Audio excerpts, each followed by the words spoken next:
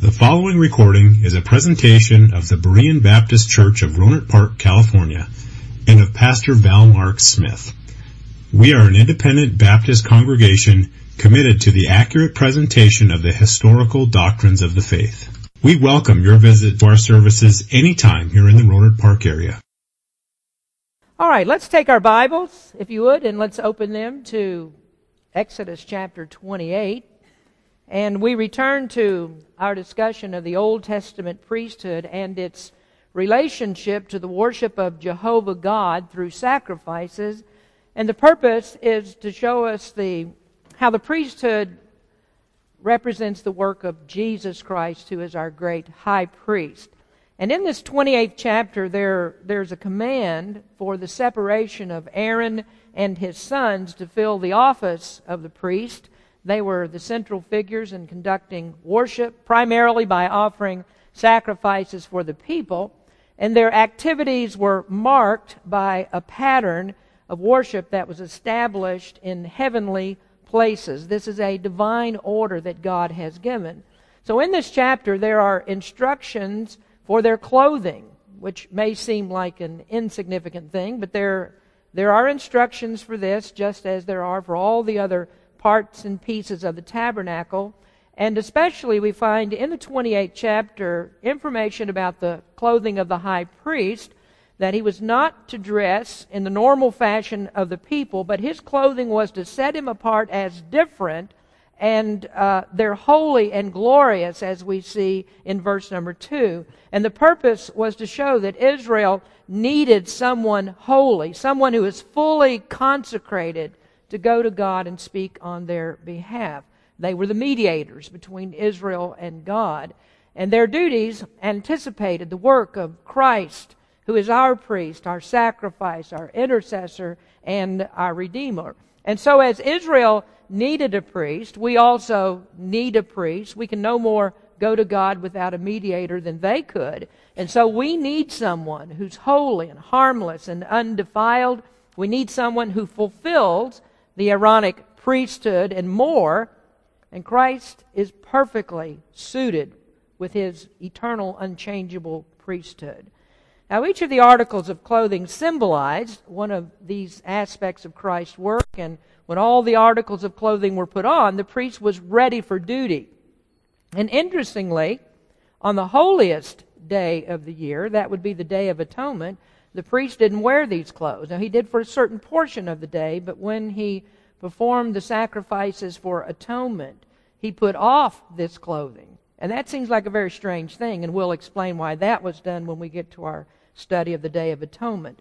But the worship of Jehovah was vivid, it was visual. Every movement from ritual to ritual showed Jesus Christ and him at the center of the work of the high priest. Now we've discussed two parts of the priest's clothing. These are the linen undergarments and the sash or the girdle that held the garments close to the body. And so now we move on in to continue the third part of our outline. And this third part is the robe of the ephod, which stands for the unceasing work of Christ. Our scripture for this is Exodus 28, verses 31 to 35. So if you'll look there in verse number 31, and thou shalt make the robe of the ephod all of blue, and there shall be a hole in the top of it, in the midst thereof.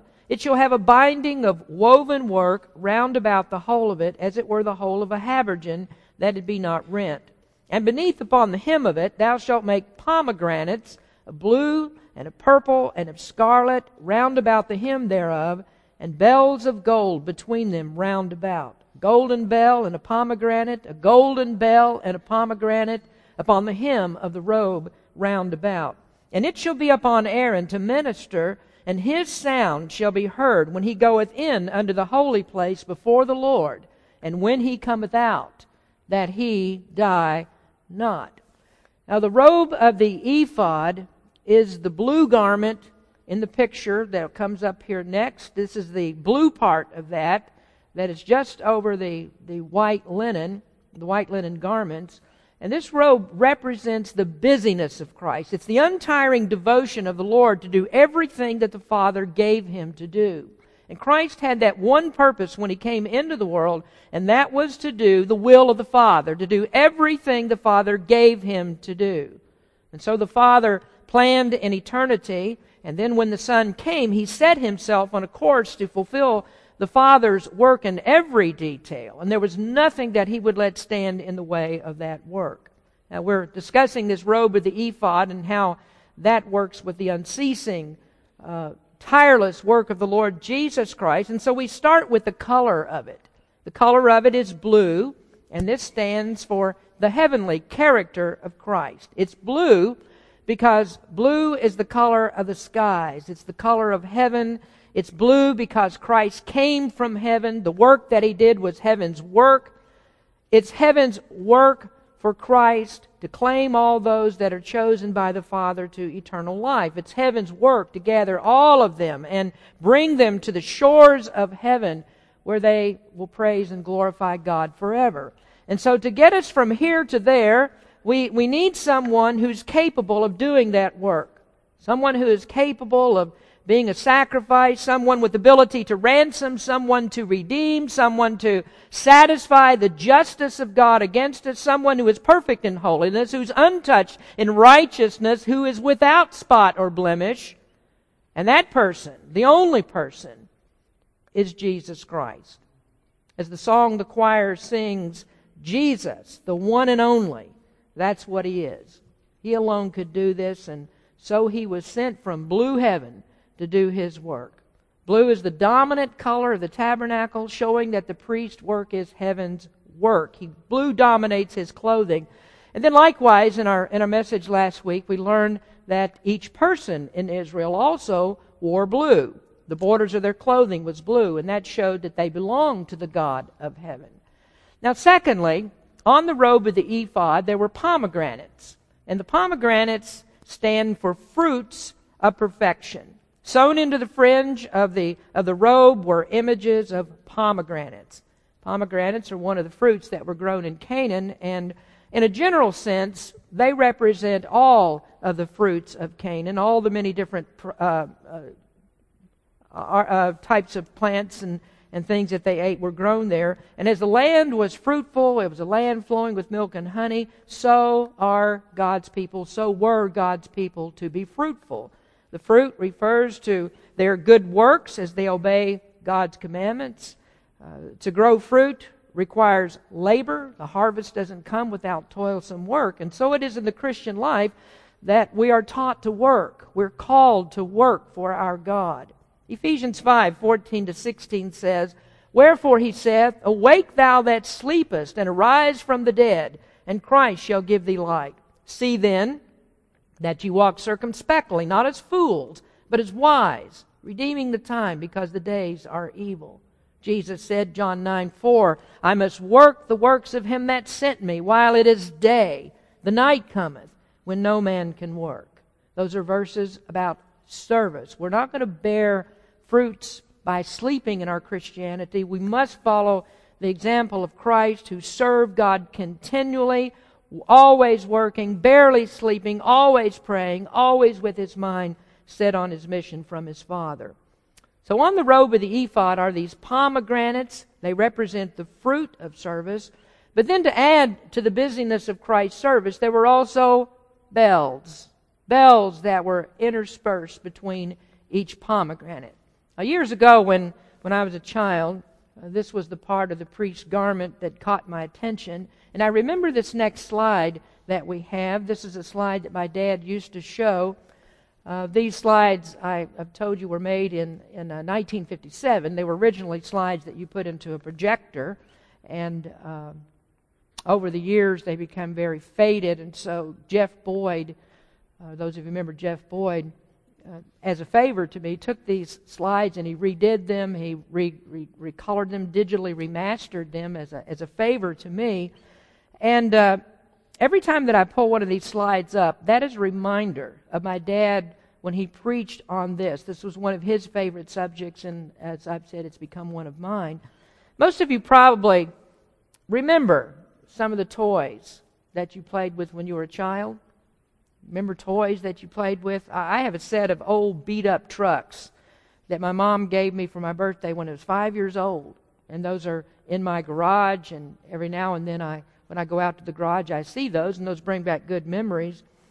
But the thing that really stands out to me in childhood memories, and you might think that I'm very strange about this, but the thing that stands out most to me as a child was my dad teaching me the Bible. And my dad showing me things like this and helping me to understand these things. And I think that parents ought to think about this. What is the most important thing that you can do for your children? What values have you given them? What do you do with them? And what do you do for them that says God is number one in your life and God should be number one in their life? What are their memories going to be as they get older? Mine aren't about Little League and ball games and entertainment. Mine is this. This is what you see right now. And maybe that makes me weird, I don't know. But those are my childhood memories. I remember the bells at the bottom of the ephod. Now, back then, of course, I didn't think that someday I would do what my father did, that I would take these very same slides and preach sermons on them and tell you what I learned about how they stand for Christ and the untiring work of Him on our behalf. And I can tell you that's a whole lot better than knowing batting averages. It's better than knowing all the stats for fantasy football. So what are these bells? What are these all about? Well, this is a third thing on your outline. These are golden bells, and they stand for Christ's constant service. And I'll say that first. They are golden. Gold is the material of deity. It's the metal of deity. Gold represents kingship. Gold is the wealth of God, and Christ is gold. Now, it's not difficult to understand that why, as a child, that picture is the one that caught my attention. A ringing bell, a noisemaker, that always catches a child's attention. Parents know that it does.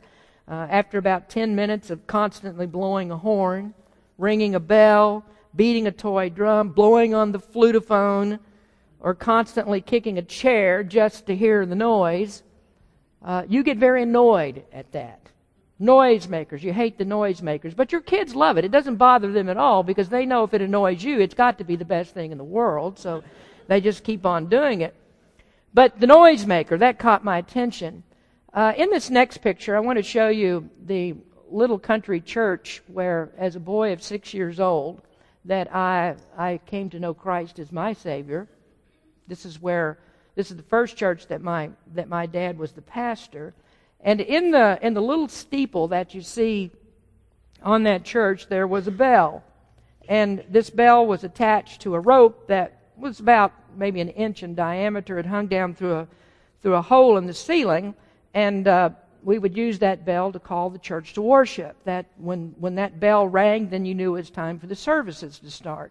So my dad would go in there and he'd get hold of that rope, and that bell was really, really heavy. So he'd give a real strong tug, and he'd get that bell ringing, and that rope would go up and down almost by its own. And so he would let me come in and grab hold of that rope, and being small and light, the rope would take me up with it. And I'd come down with it. I'd go up and down and up and down. And so I just remember the ringing of that bell. And as I said, that told everyone that we were ready for service. We're ready to start serving the Lord.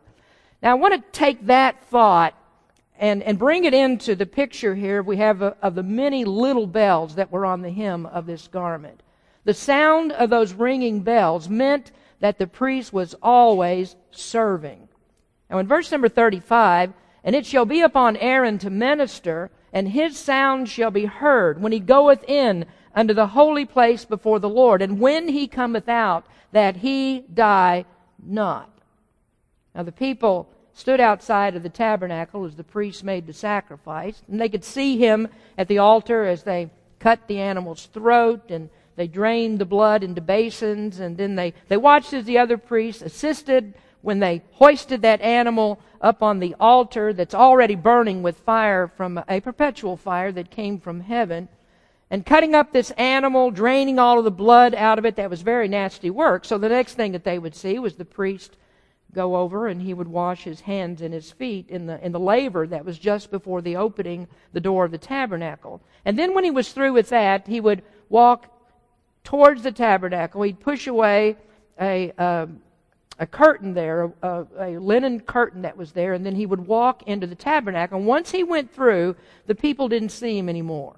They couldn't see what he was doing in the tabernacle. He pushes that aside, he goes in, and he just disappears behind the curtain. So they don't know what he's doing in there. Well, they do know what he's supposed to be doing.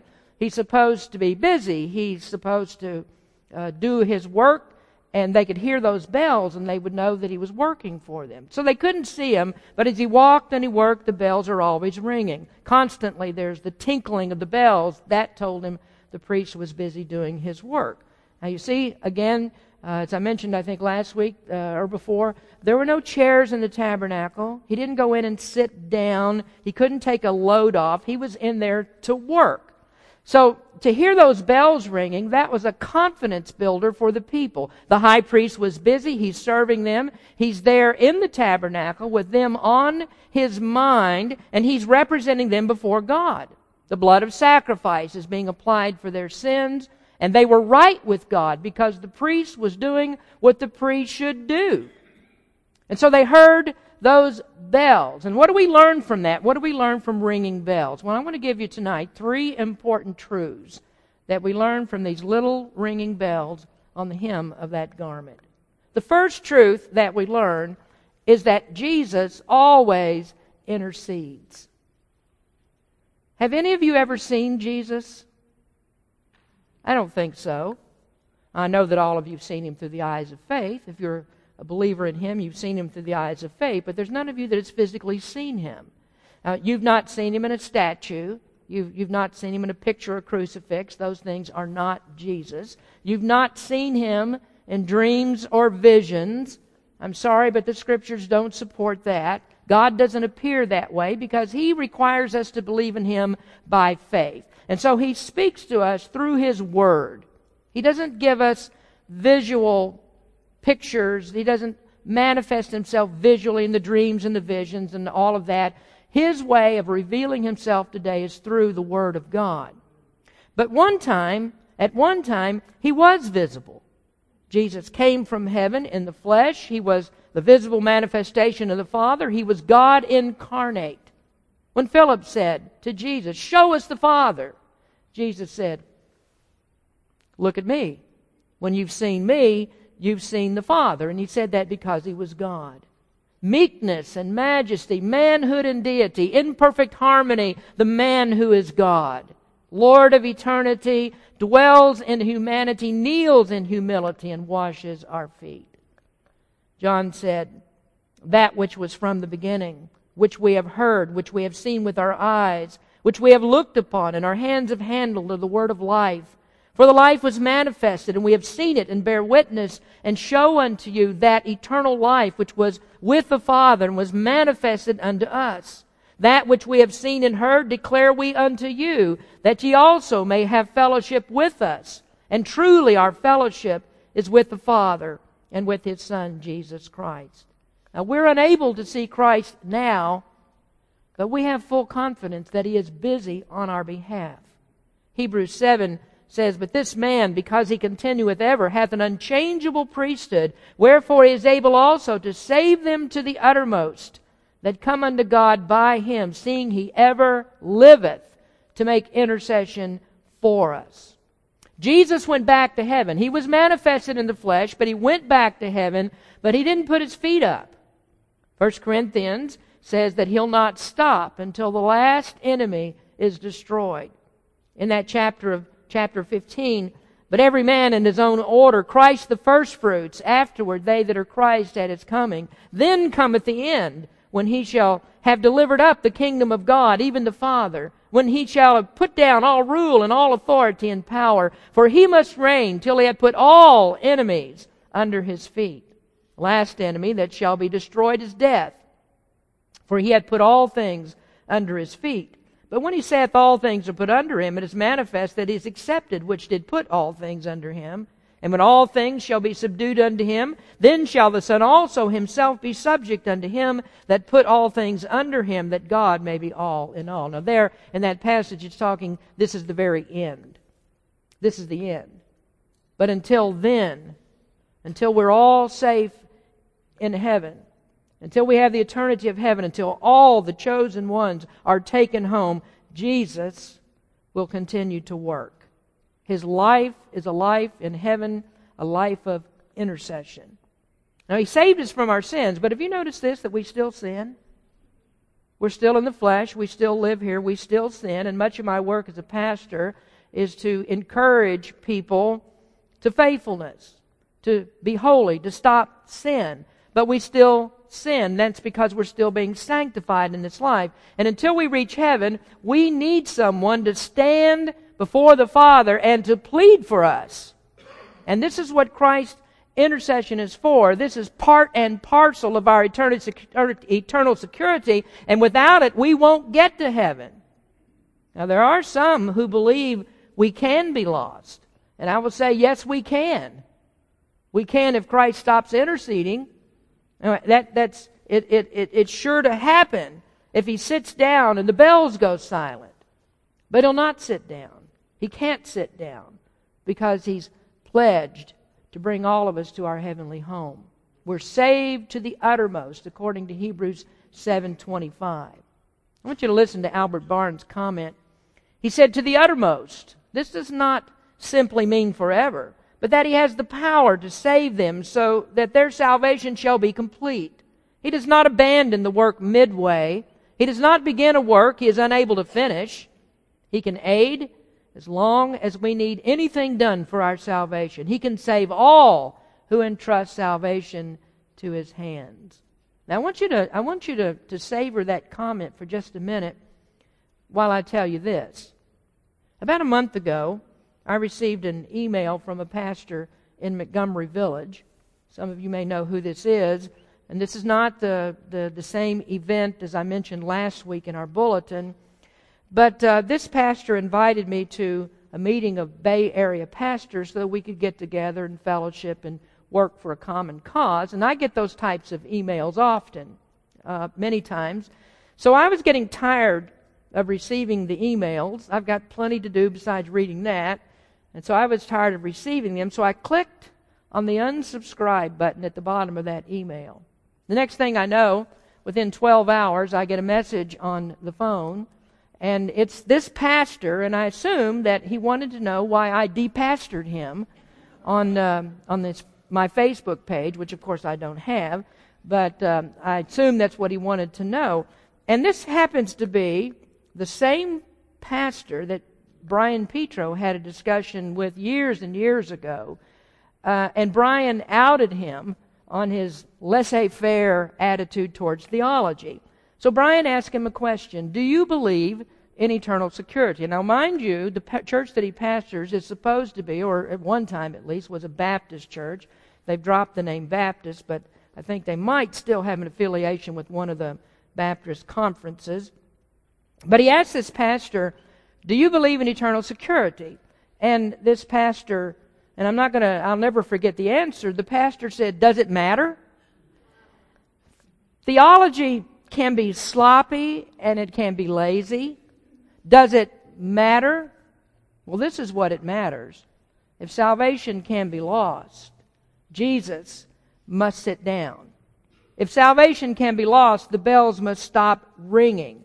And if those bells fall silent, the consequences of that are monumental. The priest is negligent in his duties if the bells stop. The priesthood fails. The priest dies, it says in our text, if those bells stop. Now, I believe the Scripture teaches that Christ lives to make intercession for us. Does the doctrine matter? The deity, the priesthood, the faithfulness, the service of Jesus Christ depends on this doctrine. And now you may understand a little bit better why I don't care anything at all about sitting down with them at one of their meetings. Doctrine matters. Explicit, precise doctrine matters. A mistake in just one area has huge implications in other areas. Now, the doctrine of the preservation and the perseverance of the saints ties into, both of those doctrines tie into the eternal priesthood and the eternal purpose of the one true living God. And so I cringe to hear somebody say, does that really matter? Does it matter if we teach doctrine here? Now notice again the last part of verse 25. The sound of the bells is to be heard, that he die not. It's a personal affront to the holy God to upset this typology of Christ's ceaseless intercession. And so the penalty of those non-ringing bells was death. And so do you think that the preacher who says eternal security doesn't matter, do you think that he preaches Christ, or do you think that he offends Christ? It's not a small matter to pervert doctrine. We've got to preach preservation and perseverance and strongly stand on that, or else we give up the living Christ who is determined to do the Father's work. John 17:2, Jesus said, "As thou hast given him power over all flesh, that he should give eternal life to as many as thou hast given him." So Jesus is working for eternal life. And in order to do that, the bells have to keep ringing. He must always intercede. Now the next truth that comes out of the ringing bells is that Christ is alive. If they heard the bells, then they knew the high priest was doing his duty, and there are a couple of things that can stop those bells. Two things can stop the bells. He stopped working, and he was struck dead, or he did something wrong. Maybe he set the blood aside. Maybe he went into the holiest place when he wasn't supposed to. And if he did, they stop ringing. If he does something wrong, then it's a death sentence. Now, do you see the implications of this? The high priest stood for Christ. Did Christ do all that was required? And was it done in the right way? To upset this typology is significant. Careless theology does that, whether it's a charlatan pastor like the one I just mentioned, or whether it's a Baptist of some other stripe who misrepresents the atonement. These are very serious issues. We preach the living Christ, and we can't kill him with the implications of bad doctrine. And that's because a dead Christ is a dead salvation. If he's not alive and pleading for us, then our faith is vain. And that begs the question, what's the faith of the doctrinally ignorant? What is it that sustains their faith? Is it a dead Christ? Well, I need to mention another interesting practice that's not mentioned in either the Old Testament or the New Testament. There is a legend that it was feared that the high priest might do something that was wrong in the temple. This comes out of the years of the temple. And that would cause him to be struck dead. Now, obviously that part's true, because there must have been something that he could do according to Exodus 28 that would cause God to strike him dead. So what are they going to do if the high priest is in the tabernacle or he's in the temple and he's dead? Well, ordinarily, the priest didn't enter when the high priest alone was supposed to be there. And someone who was not a priest certainly couldn't go into the temple. So how are they going to get a dead priest out of the temple? If others went in, then there would be dead bodies on top of dead bodies. So how are you ever going to get somebody who's dead out of there? So the story goes that in the 2 centuries that preceded the destruction of the temple by the Romans in AD 70, and this of course would be in the intertestamental period, the story is that there was a scarlet rope that was tied to the ankle of the high priest. And if they couldn't hear the bells, then the assumption is he's dead, and we've got to get him out of there. So they would tighten up on the rope and they would tug at it to try to get a response. And if there wasn't a response, then they would begin to pull on that rope, and they would just pull the dead body out of the temple. Now, that's a very interesting prospect, because there were many, many wicked priests, especially in that period, in the intertestamental period, and even before that, there were some wicked priests, and yet we don't find an example or mention anywhere in the Scriptures that a priest died in the tabernacle or the temple. Now, there has to be a reason for that. Now, I want to comment, first of all, that it's unlikely that this was done. It certainly wasn't done by any commandment that we can find recorded in the Scripture. All the instructions for this are given in Exodus, and there's no mention that, well, you need a fail-safe mechanism. Now, we know God's very specific about worship, and so it's highly doubtful that this is information that God would have left out or would allow to be altered. Now, it's hardly possible then that anyone would dare to alter God's instructions to presume to do this after they saw what God did to those who thought that they had a better way of doing worship. So what if Moses had said, you know something? We have a problem here. What are we going to do if Aaron messes up and he dies? How are we going to get him out of there? And so he thinks it over and he says, oh, here's what we'll do. Let's just tie a rope to his leg just in case. But wait, there's typology to consider. What does the safety mechanism do? Well, it says that Christ might fail. Salvation might fail, and so we need a backup plan just in case. Now, that fits the theology of some, but not ours. Some believe God has backup plans. Some think that the sin of man in the garden was a failed experiment. That God tried to do better, but the experiment failed. And then there are others who think, you know, it's better to be safe than sorry. And so they add Jesus to all the other gods that they worship just in case he might be the right one. And they would have him too. But there's nobody who gets the benefits of salvation without unreserved trust in Jesus Christ alone. So no, Moses is not going to tie a rope to Aaron's leg just in case, because the type would be ruined. And we know what happened to Moses when he ruined one of God's types. But let's suppose for a moment that the legend is true, that in the 2nd century before Christ, they tied a rope to the high priest before he went in. Why wouldn't God stop them from doing it? And then further, when you get into the New Testament period, that is when Jesus came, and you have these two very wicked high priests, Ananias and Caiaphas, who are two of the most wicked men that ever lived, how is it that they were able to get into the temple without being struck dead? I think we would probably need an explanation for that. How can somebody so wicked serve in the temple? And then still another question. We know that there were wicked Old Testament priests such as Eli. He was a very wicked man. Why is there no record of any of these priests being struck dead? Now, I'm asking the questions, and I'll tell you, I don't have the definite answers for it. So I have a proposal, though, that I would like for us to think about. Now, since I first saw these slides that I showed you back in 1957, that's many, many years ago, I've had a lot of time to think about these things. And maybe this is an explanation. With the destruction of the first temple in the time of Jeremiah, the Ark of the Covenant disappeared. Now, the Ark was the only article that's behind the curtain in the Holy of Holies where the blood atonement is made.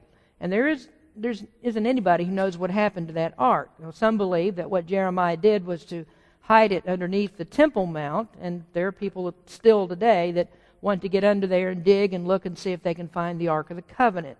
Then there are some who believe that the Ark was actually taken straight up into heaven. There are some who believe, which I think is probably most likely, is that the Ark was destroyed. But then there are some, like Indiana Jones, of course, who believes that it was stored in a box somewhere in a warehouse after it was confiscated from the Nazis. So you have all these theories about what happened to the Ark of the Covenant. But whatever happened to it, we do know this: there is nobody who rebuilt that Ark. The temple that Ezra and Zerubbabel built, the second temple after the destruction of the first, and then the one that was expanded by Herod, did not have an Ark of the Covenant. So the priest couldn't do the very same type of work according to Moses' very specific instructions. And so therefore, the bells lose their significance in the typology. The bells can't ring in relation to atonement and intercession. Now, neither was God's presence there any longer in the Shekinah, the glory, the glorious light. And so the worship of the temple, by the time that Jesus came, was only a shadow because God wasn't there. This may be the reason that wicked priests weren't killed, because it didn't really matter as much, because the symbolism is taken away, because all of the articles of worship were destroyed by the Babylonians. And then during that 400 years between the Testaments, God didn't speak to Israel. It wasn't until John the Baptist came and he thundered in the wilderness that God returned with a prophet to speak to His people. And then when John was speaking to them, Christ came. And then what did Christ do? Well, twice He went into the temple to purge it. He didn't kill anyone, but they killed Him. Now, the salient point, I think, here is that Christ did His work. He made a sacrifice as the high priest. So He took His own blood and He sprinkled it in that place that was not made with hands. He was busy. He never stopped. And He always lives to make intercession for us. And we don't want to obscure that picture. We don't want to mess that up with bad doctrine, because then we end up with no Savior and no eternal life. Now, thirdly, is the practical application of the ringing bells. What does it mean to you and me? Thirdly, is that we should be always working. Christianity is not a lazy man's religion. Now, going back to John 9, Jesus said that He must work because the night comes when no man can work. Some of you are on the night shift. And I'm sorry, but the night shift is unbiblical according to Jesus. People aren't supposed to work at night. So you go tell your boss that I said, you're not supposed to be working at night, and he'll put you on the day shift, because I know that he'll understand this perfectly, why this is not the right thing to do. But there is a night coming, Jesus said, when all work will be over. A time will come when we can't do anything else because God is going to bring the world to a close. Until then, He tells us that the harvest is plenteous. But there's too many Christians that are lazy. And there aren't enough Christians that are ringing bells of service and are busy about doing the Lord's work. There are very few of us that are types of Christ in this. We're not very much busy doing what God tells us to do. And we wonder sometimes that it's really hard to criticize the doctrinally ignorant when the doctrinally sound don't do what their doctrine says. And so the pulpit, the pastor, as he preaches, he competes with church members that have many, many other things to do. Is it too much to spend time with God? Is it too much that we do our responsibilities? Have the bells of holiness fallen silent? And have we become a sound of brass and tinkling cymbals? I think that's the case in many Christians' lives. Who are the people that are like Christ? It's the ones with a bell and a pomegranate, a bell and a pomegranate, a bell and a pomegranate. They sound the faith of Christ and they produce fruits of service. So the question is, where are you in this picture? Are your bells ringing? Or are you dead with a rope tied around your ankle? Have you turned blue, the heavenly color? And I mean because there's a rope tied around your neck instead of your ankle? Well, this is just a marvelous picture of Christ in this blue robe of the ephod. And we ought to be thankful for the lessons that we learned here, to learn that Christ lives forever for us. He doesn't stop working for us. The question is, are we going to keep working for Him? It does make a difference. Blessed be God for Jesus Christ. Let's pray. Father, we come to You thanking You for this beautiful picture that we have of Jesus Christ and bells that are ringing, bells of service that are always ringing because Christ intercedes for us, that Christ is alive, Christ is working to be sure that each and every one of us that are believers in Him will possess our heavenly home. And we know, Lord, that if He ever stopped working, that's what would happen. We need Christ forever to work for us. Well, as long as we're in this life, until we're fully sanctified and glorified in heaven, Christ must do this work for us. So, Lord, we pray that we would return the service, that we would work for Him, that we would be untiring, unceasing, and do what You'd have us to do every day of our lives and never, never stop being a testimony for You. Thank You for Your people. Thank You for Your church. In Jesus' name we pray. Amen. Thank you for listening to this presentation of the Berean Baptist Church of Rohnert Park, California. If you would like further information about our church, please feel free to call us at area code 707-584-7275 or write to us at Berean Baptist Church, 6298 Country Club Drive, Rohnert Park, California, 94928. Additionally, you may visit us on the World Wide Web at www.bbaptist.org.